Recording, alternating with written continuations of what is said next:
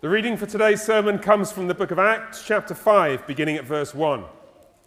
But a man named Ananias, with his wife Sapphira, sold a piece of property, and with his wife's knowledge, he kept back for himself some of the proceeds and brought only a part of it and laid it at the apostles' feet.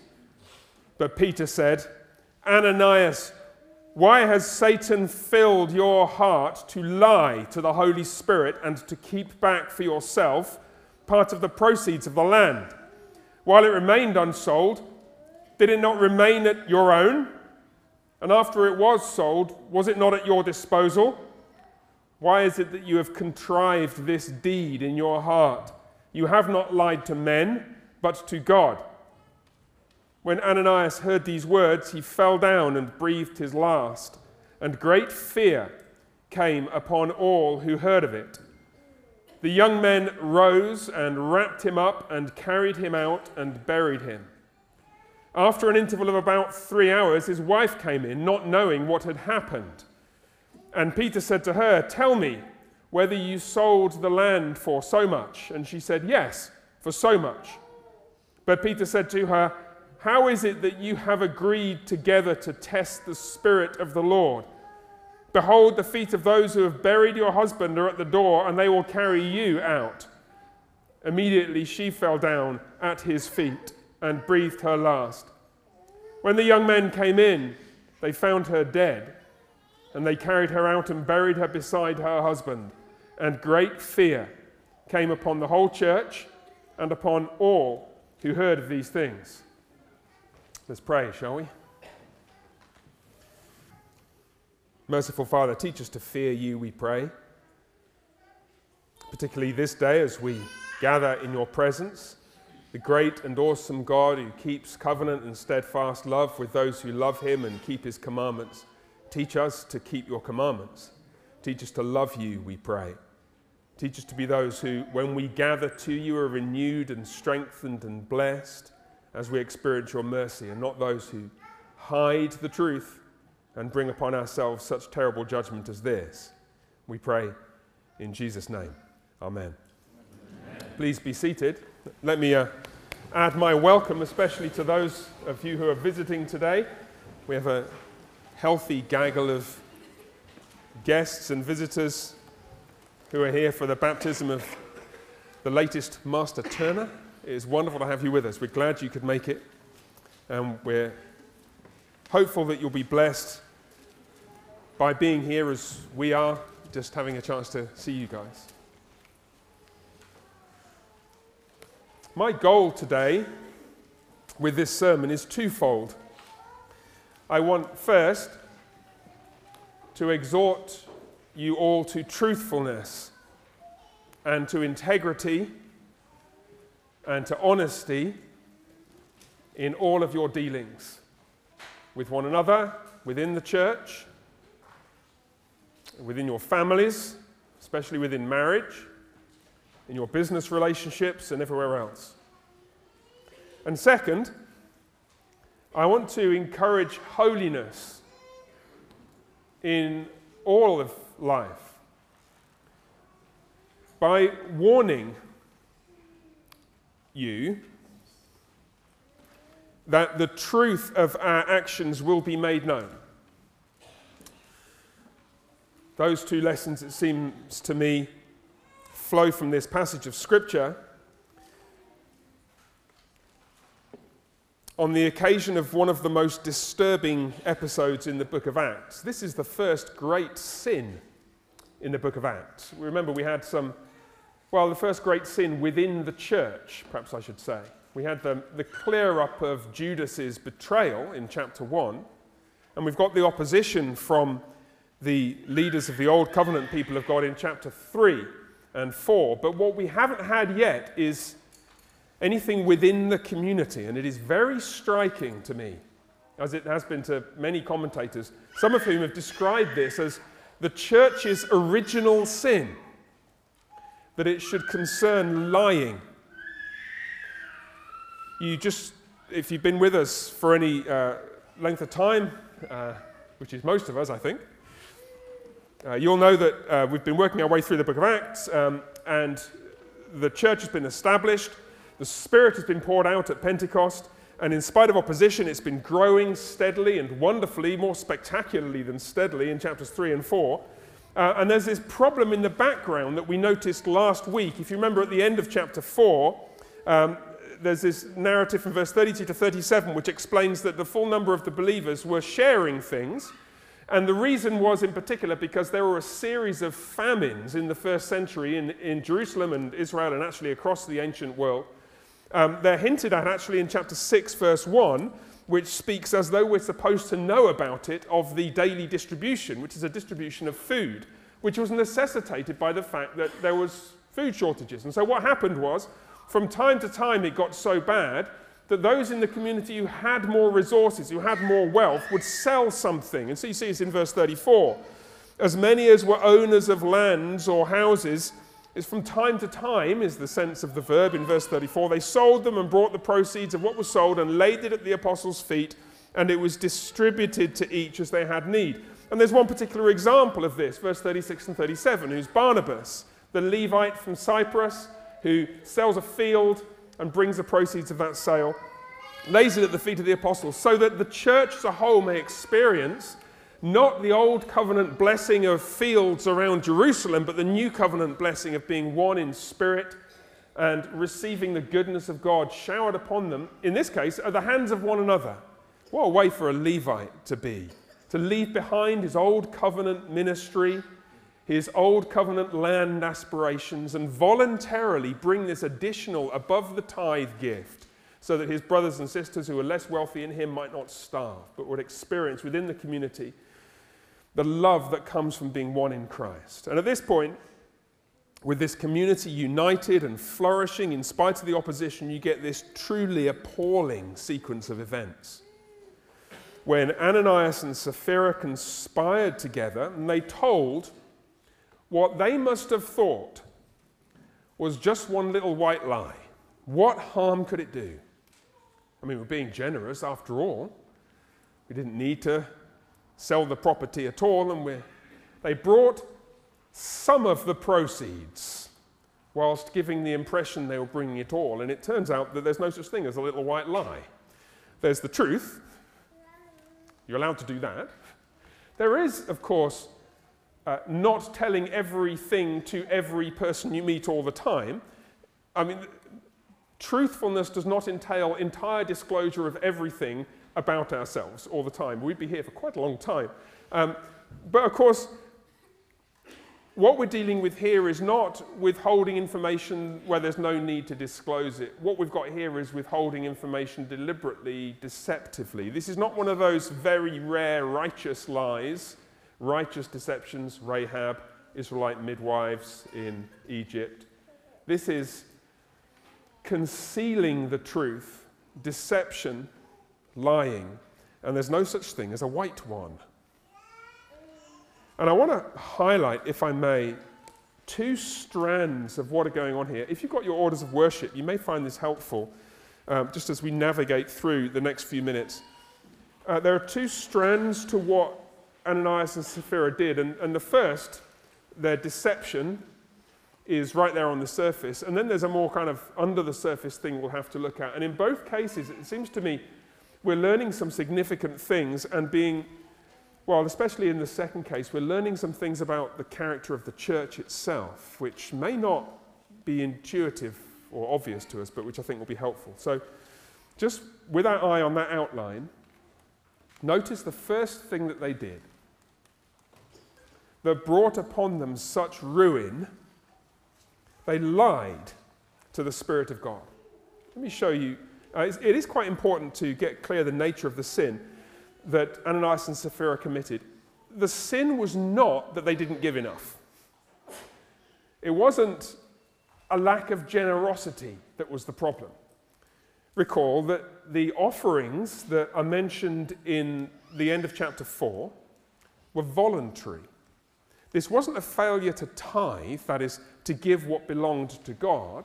This was, as is highlighted a number of times, I'll show you in a second, this was lying about what they had done. Just look with me, verse 1, and we'll walk through this together. a man named Ananias with his wife Sapphira. It's worth noticing that. They're both in it together. There we are. Think back. Where have you seen this before? Husband and wife sin. Yeah, we'll come to that in a few minutes' time. Sold a piece of property, and with his wife's full knowledge, he kept back for himself some of the proceeds and brought only a part of it and laid it at the apostles' feet. Now, we're going to come back to this little phrase in a few minutes as well. They kept back some of the proceeds. But you notice what they did. They partly did what Barnabas had done, sold some land. But instead of bringing the whole thing and laying it at the apostles' feet, it was as though they were trying to create the impression that that's what they're doing when in fact they weren't. They brought part of it, laid it at the apostles' feet. And they're confronted by Peter, verse 3. But Peter said, not, Ananias, why didn't you give enough? What did he say? Look with me. Ananias, why has Satan so filled your heart to lie to the Holy Spirit and to keep back for yourself part of the proceeds of the land? And then he underscores it by highlighting it was all about, they were free to do what they wanted, but they sought to mislead him, the apostles, the whole of the church. While it remained unsold, did it not remain your own? It was up to you what you did with it. And after it was sold, you had the money. Was it not at your disposal? Why is it? Why have you contrived this deed in your heart? Can you see? It's very important that we get clear. The problem here was not that having wealth and seeing other people's need, they didn't sell everything. The problem was they pretended to have sold, they sold the whole of a piece of property and they pretended to have brought the whole of the proceeds, when in fact they'd only brought a part of it. The amount in itself was not the issue. It was the lying to which Peter drew attention. And you see this when you compare it with Barnabas. So it looks like there's an attempt to give the impression that they, like this righteous Levite, are giving of all they have. So verse 36, Joseph, who was called Barnabas, a Levite, a native of Cyprus, sold a field that belonged to him and brought the money, whereas they brought only, verse 2, a part of it. Can you see the difference? It's intriguing because I know you get to this point, verse 4, and don't you want to ask, how on earth did Peter know?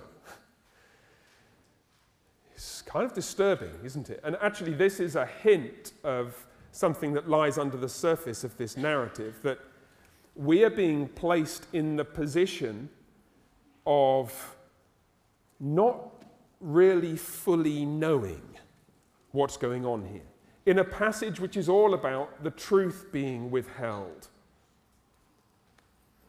And so that disorienting feeling of, my goodness, that's not a feeling that the passage resolves. We could probably answer it by speaking of supernatural prophetic insight given to the apostles and so on. That's almost certainly what happened. But the passage doesn't help us out. The passage leaves us with this sense of slightly bewildered. How did he know? And isn't it slightly frightening? Well, Peter just knew? Yes. Ever so slightly frightening. Hence, twice, verse 5, verse 11, great fear came upon all the people who heard of these things. Now look, the narrative continues, verse 5. When Ananias heard this, he fell down and breathed his last, and of course, you then get all the usual speculations about, did he have a heart attack? Was he shocked or something terrible?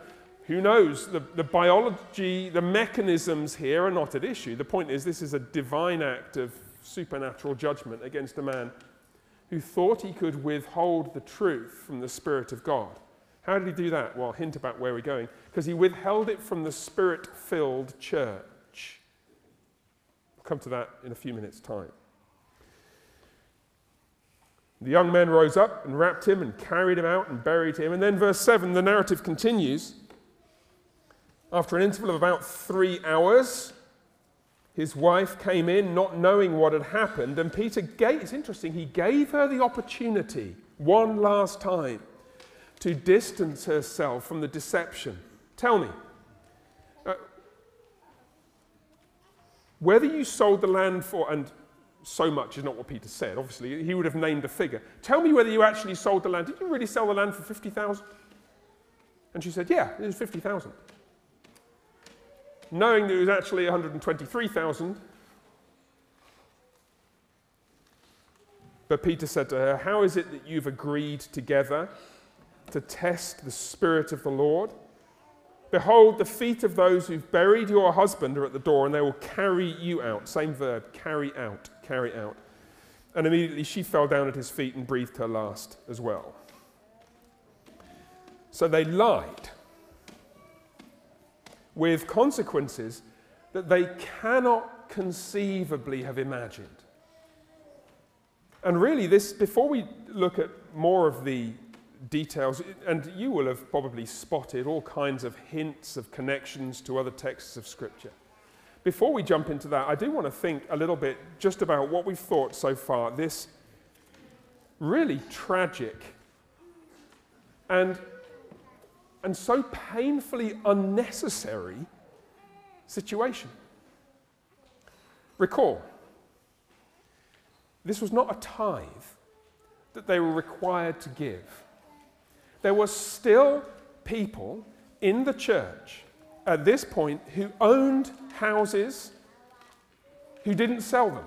We know that because they've still got the houses later in the book of Acts. The sin was not that you didn't give enough. It would have been completely fine. Imagine the situation. Imagine if they'd said, listen, Peter, we recently sold a piece of property, and we'd like to offer a portion of what we've recouped from this to the church. Stocks went up in November, and we've done reasonably well with our investments in 2023, and so we've actually sold some property, and we wanted to offer an extra gift to the church. We know, planting a church in Granbury, there'll be the unknown unknowns, and we wanted to just offer a portion of what the Lord has blessed us with. Praise be to God. What kindness, what grace, what a way to show gratitude and to share with others the blessings that we've been blessed with. But no, it wasn't enough. They wanted, and Pastor Shaw pointed this out, and we were talking about it on Friday, it's a kind of virtue signaling. They wanted to be like him, but without being like him. Barnabas. Can you see? There's this, you've seen it immediately, the strongly implied comparison. Here's a man who sold a field and brought it all, the son of encouragement, whom Luke introduces here, Barnabas, as a guy who's going to be really significant as the narrative of the book of Acts unfolds. And it's like, wow.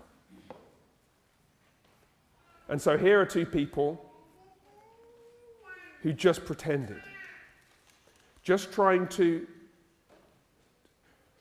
telegraph virtue without possessing it. It's really unnerving thought, isn't it?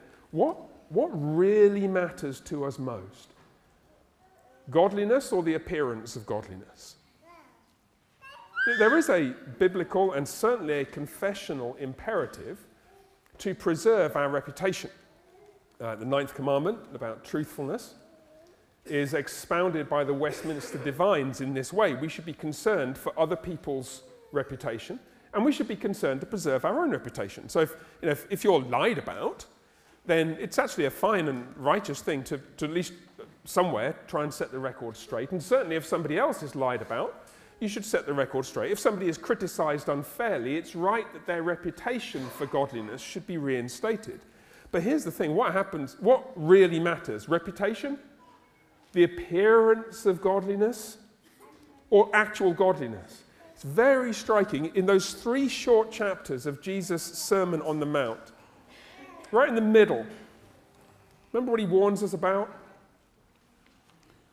Beware of practicing your righteousness before men to be seen by them. It's not beware of practicing unrighteousness, but beware of cultivating and seeking to cultivate and being concerned above all else with cultivating appearances. Beware of practicing your righteousness before men in order to be seen by them. And then he expounds it at length, doesn't he? When you give to the needy, when you pray,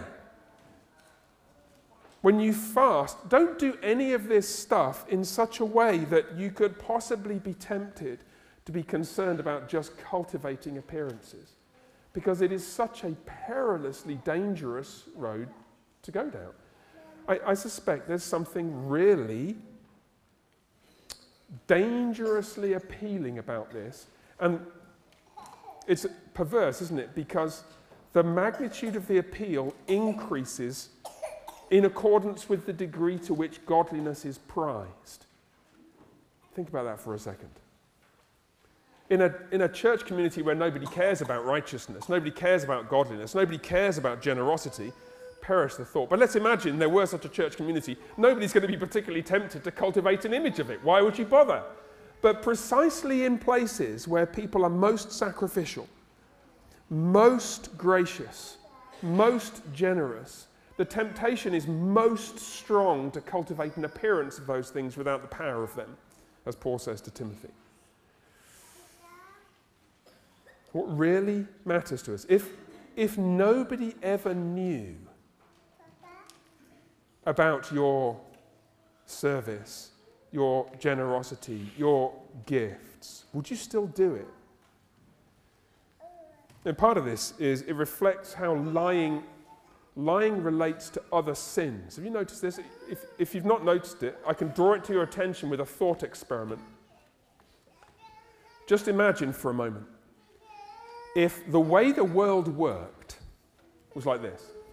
Every time a sinful thought entered your head, every time a sinful word crossed your lips, every time you committed a sinful deed, imagine if everybody knew, or everybody in whose eyes your reputation matters knew. Imagine if for every pastor that would be everybody in their congregation, all the other pastors in their denomination, probably a bunch of other people besides. Imagine that.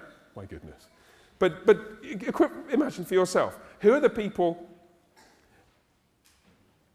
in whose eyes you are, and rightly, concerned to preserve your reputation? And imagine if the moment a sinful thought, word, or deed crossed your mind, passed your lips, entered your life, they all knew. Well, the first thing that would happen is that most of those words and deeds and quite a lot of the thoughts would never take place, isn't it? If everybody knew, this is how accountability software works on phones, right? Because it notifies your wife, or better still, your mother-in-law. Just try explaining that. But imagine if it could be extended. Imagine if every time you were slacking off at work, a little bell went off on your boss's desk and the telly screen, 1984, flicked on. And he could see you playing Snakey on your internet browser or whatever it is. You know what I mean? It's just, well, by lunchtime, you'd be absolutely brain fried from how intensely you were working, because,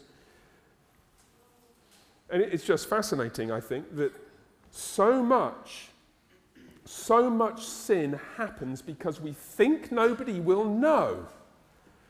You really want to lie awake at night. Imagine if you reverse the thought experiment. Imagine if you had 24 hours and you could do whatever you liked and nobody would ever know.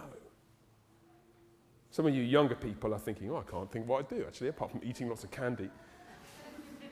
Some of you are older and you can think how, as you think, hold on a second, my goodness. And you realize the more you apply your mind to that question, what would you do if you could guarantee nobody would ever find out, not even God? Honestly, it scares me. There have been one or two moments when I would have done something really terrible. And I was, in truth, held back by the reality that I'd never get away with that.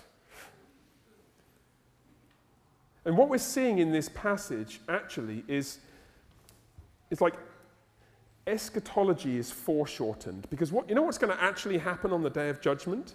That first thought experiment.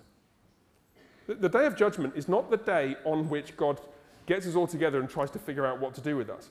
The day of judgment is the day when he gets us all together and discloses all the things that we and everybody else have done.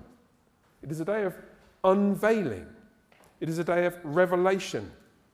God will bring every deed into judgment with every secret thing. And of course it has to be this way because God has to be vindicated as righteous for the sentence he passes on unforgiven sins, which means he has to make clear what the evidence is on which the sentence is based. So he has to publicize the offenses. And of course he glorifies Christ by showing what it is in us that's been forgiven. But yes, even those forgiven sins, 1 Corinthians 4:5, the Lord will bring to light the things now hidden in darkness and will disclose the purposes of the heart. We're actually living in that first thought experiment, just with a delay built in. And with Ananias and Sapphira, the delay was just switched off. It's like foreshortened eschatology. And that's why it's so frightening. And that's why it ought to be so frightening for us to contemplate that day. It ought to purify our lives, the thought that everybody will see. This is actually why this connects to other doctrines in so many illuminating ways. This is why godliness is about living by faith. Yeah? Faith is being sure of what you hope for and certain of what you don't see, Hebrews 11. And part of that is trusting things that can't be seen because they're invisible, like God is there. By faith we understand that God is there. But part of it is trusting that things are going to happen that haven't happened yet. This is why that catalogue of the heroes of faith in Hebrews 11, they're all people who looked ahead to something that it couldn't be seen because it hadn't happened yet. Yeah? So faith looks ahead to the future and lives in the present in the light of what is going to happen. So, you look ahead to the day of judgment. How do you live in the light of that? What?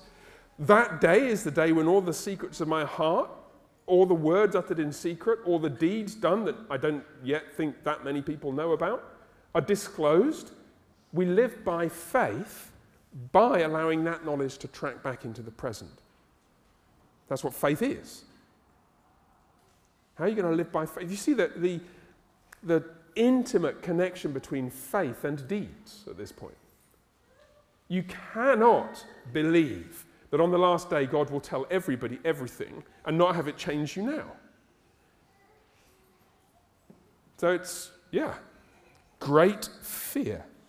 Now, I don't want to send anybody home in despair, because let me tell you, there's going to be a whole catalogue of, oh my word, near endless catalogues of sins which will simultaneously bring tears to our eyes on that day and put joy in our hearts as we see them as forgiven sins. It's a day on which the mercy of Christ will be magnified in us and to us, to the degree that he exposes sins in us now. He exposes sins that we've done now, then. But what, should we sin all the more that grace may abound? No, that's not what we do. How much better on that day? How much better would it be for you've got this long catalogue of sins, and then the Spirit of God is glorified by showing the things that he's held you back from, and the good deeds that he's drawn you to by raising in your mind the spectre of that day. Christ is glorified even more in the righteousness that the Spirit promotes in us, mercifully. So, they lied to the Spirit of God, and the future was brought into the present, and great fear gripped everyone. Now, I wanted to spend a few minutes, just as we come to a conclusion, looking more briefly at the second strand of this. It's a little more complicated connecting bits of the Bible together, but it's no less illuminating, I don't think. So the second theme is this: they profaned God's holiness. I want to show you what I mean by this and where I'm driving at here. Look with me more closely at verses 2 and 3. It's helpful if you've got your Bibles. Just glance down there. Notice twice it says, they kept back, or Ananias kept back for himself. Twice it says that. Now, this is not the first time that somebody has kept something back. This is a very rare word. It's in the New Testament, it's only here twice, once in Titus 2, and it appears only one time in the entire Greek translation of the Old Testament. And it's in a very striking place. Some of you, if you've noticed other parallels, might be able to guess where it is. It is in the beginning of Joshua chapter 7 with the sin of Achan. You remember the sin of Achan? So during the conquest of Jericho, a whole bunch of things had been captured. In Joshua 6, 18 and 19, it explains that there's a bunch of stuff which is holy to the Lord. This is to be given to him. So anything made of gold, silver, bronze, or iron goes into the treasury of the Lord for his service. But Achan kept back, it says. I mean, in my translation it says he took, but the word is the same Greek verb here. So this is a self-conscious way of connecting the events of Joshua 7 with the events of Acts 5. And once you see that, you realize, oh yeah, that's not the only connection. Because the whole family was involved in the sin.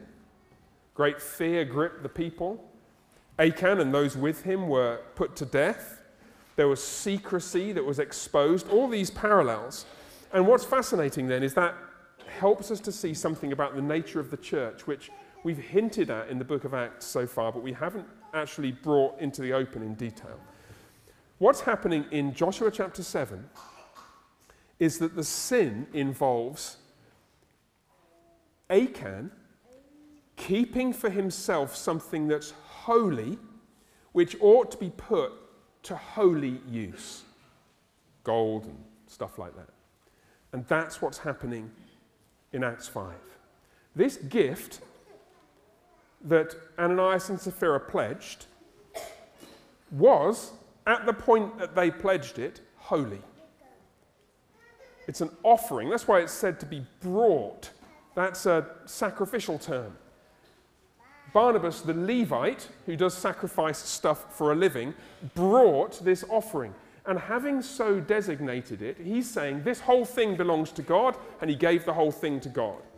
But Ananias and Sapphira did the same thing, with the one exception: they didn't bring the whole thing. They kept back part for themselves, and so they did what Achan did in the book of Joshua. They kept back something holy from the holy presence of God.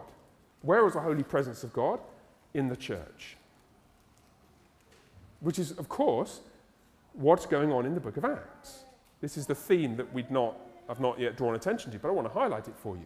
Do you notice that the book of Acts is about the building and divine filling of a new temple? In the Old Covenant, God gives specific instructions for constructing holy places, and then his presence fills them. And they're holy now. Exodus 40, I think 1 Kings with the temple construction. Well, here he does the same thing. Chapter 1, explicit instructions for the reconstruction of not a building, but a community of people. Draw lots to replace Judas with Matthias. Chapter 2, what happens? Well, now that the thing has been rebuilt, it can be filled with the presence of God, the Spirit of God. Chapters 3 and 4 is, interestingly, they're still in the old temple. It says in chapter 3, verse 11, they're in Solomon's portico. Later in chapter 5, it will say they're in the same place. What's actually happening is God is building a new holy temple, the church, and it starts out in the old temple. It's constantly in the temple, day after day, in the old covenant temple. And what's going to happen, chapter 8, verse 1, they're going to be thrown out of that temple.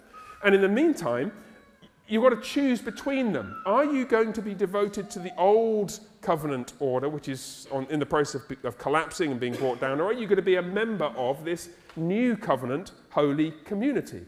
Are you going to bring your offerings there? Barnabas did. These guys, Ananias and Sapphira, didn't. It's fascinating. The last time anything happens in the temple in the book of Acts, chilling, chapter 21, verse 30, Paul is dragged out of the temple and the gates were shut. So the whole of the book of Acts is this movement of the new temple, this holy community of people, out of the old covenant temple, which is ceasing to be holy, and out into the world. Which makes sense of the other comparisons that perhaps occurred to you when you were looking at Acts chapter 5. Here are people who profane holy things and die immediately. Nadab and Abihu, Uzziah. It's kind of similar to Elisha and Gehazi, isn't it? When he goes to get money from Naaman the Syrian and experiences the judgment of God in consequence. And so, what do you do? What do you do with somebody who, by lying to the Spirit of God, profanes the holiness of the community? Look closely. Verse 6. The young men rose and wrapped him up and carried him out and buried him.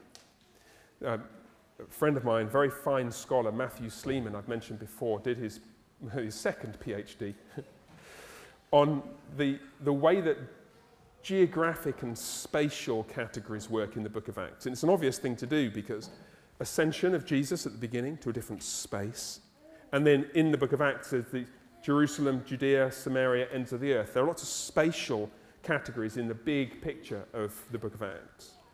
But these things also work on the smaller scale. What happens here is the dead body of Ananias is carried out of the holy community. This is what you do with sin that profanes the holiness of the people of God. You take it away. It's what excommunication is. Excommunication, it takes place when somebody has voluntarily chosen to cut themselves off from the living God by profaning the holiness of his people, and so they're actually cut off. Same thing happens to Sapphira. Same verb is used, verse 10. They came in, they found her dead, they carried her out. And so great fear came upon the whole church and upon all who heard of these things. I've spoken a few times in the last couple of weeks about the character of our worship, how we should approach God in worship. The underlying point has never been about dress code and coffee cups. You'll see that, right? The underlying point is about the holiness of God, the holiness of this church, not this building. I know we refer to it as a sanctuary. I have no objection to that. But it's not the building that's holy, it's the people. We are holy. Our deeds are to be holy, which means with truth, with righteousness. And above all, when we come into the presence of God with this, in the right sense, fear-filled reverence for the God before whom we gather. It seems to me that Ananias and Sapphira didn't know who they were dealing with. They tested the Lord, Peter said. Like the Israelites in the wilderness, they tested the Lord at Exodus 17:7 to see whether he's really among us or not. Turns out he is. He is. So let's not test the Lord in the sense of testing his patience by bringing unholiness in the form of deceit or lies or anything else to him. Let's pray, shall we? Lord, have mercy upon us, that we may be gripped with this same fear, realizing that you are a fearful God, an awesome God. And as we approach you in recognition of the perfect, blazing holiness of your character, may we at the same time find you a merciful God. And may your mercy never cause us to take you for granted. May we approach you in childlike reverence and joy and fear. And we pray in Jesus' name. Amen.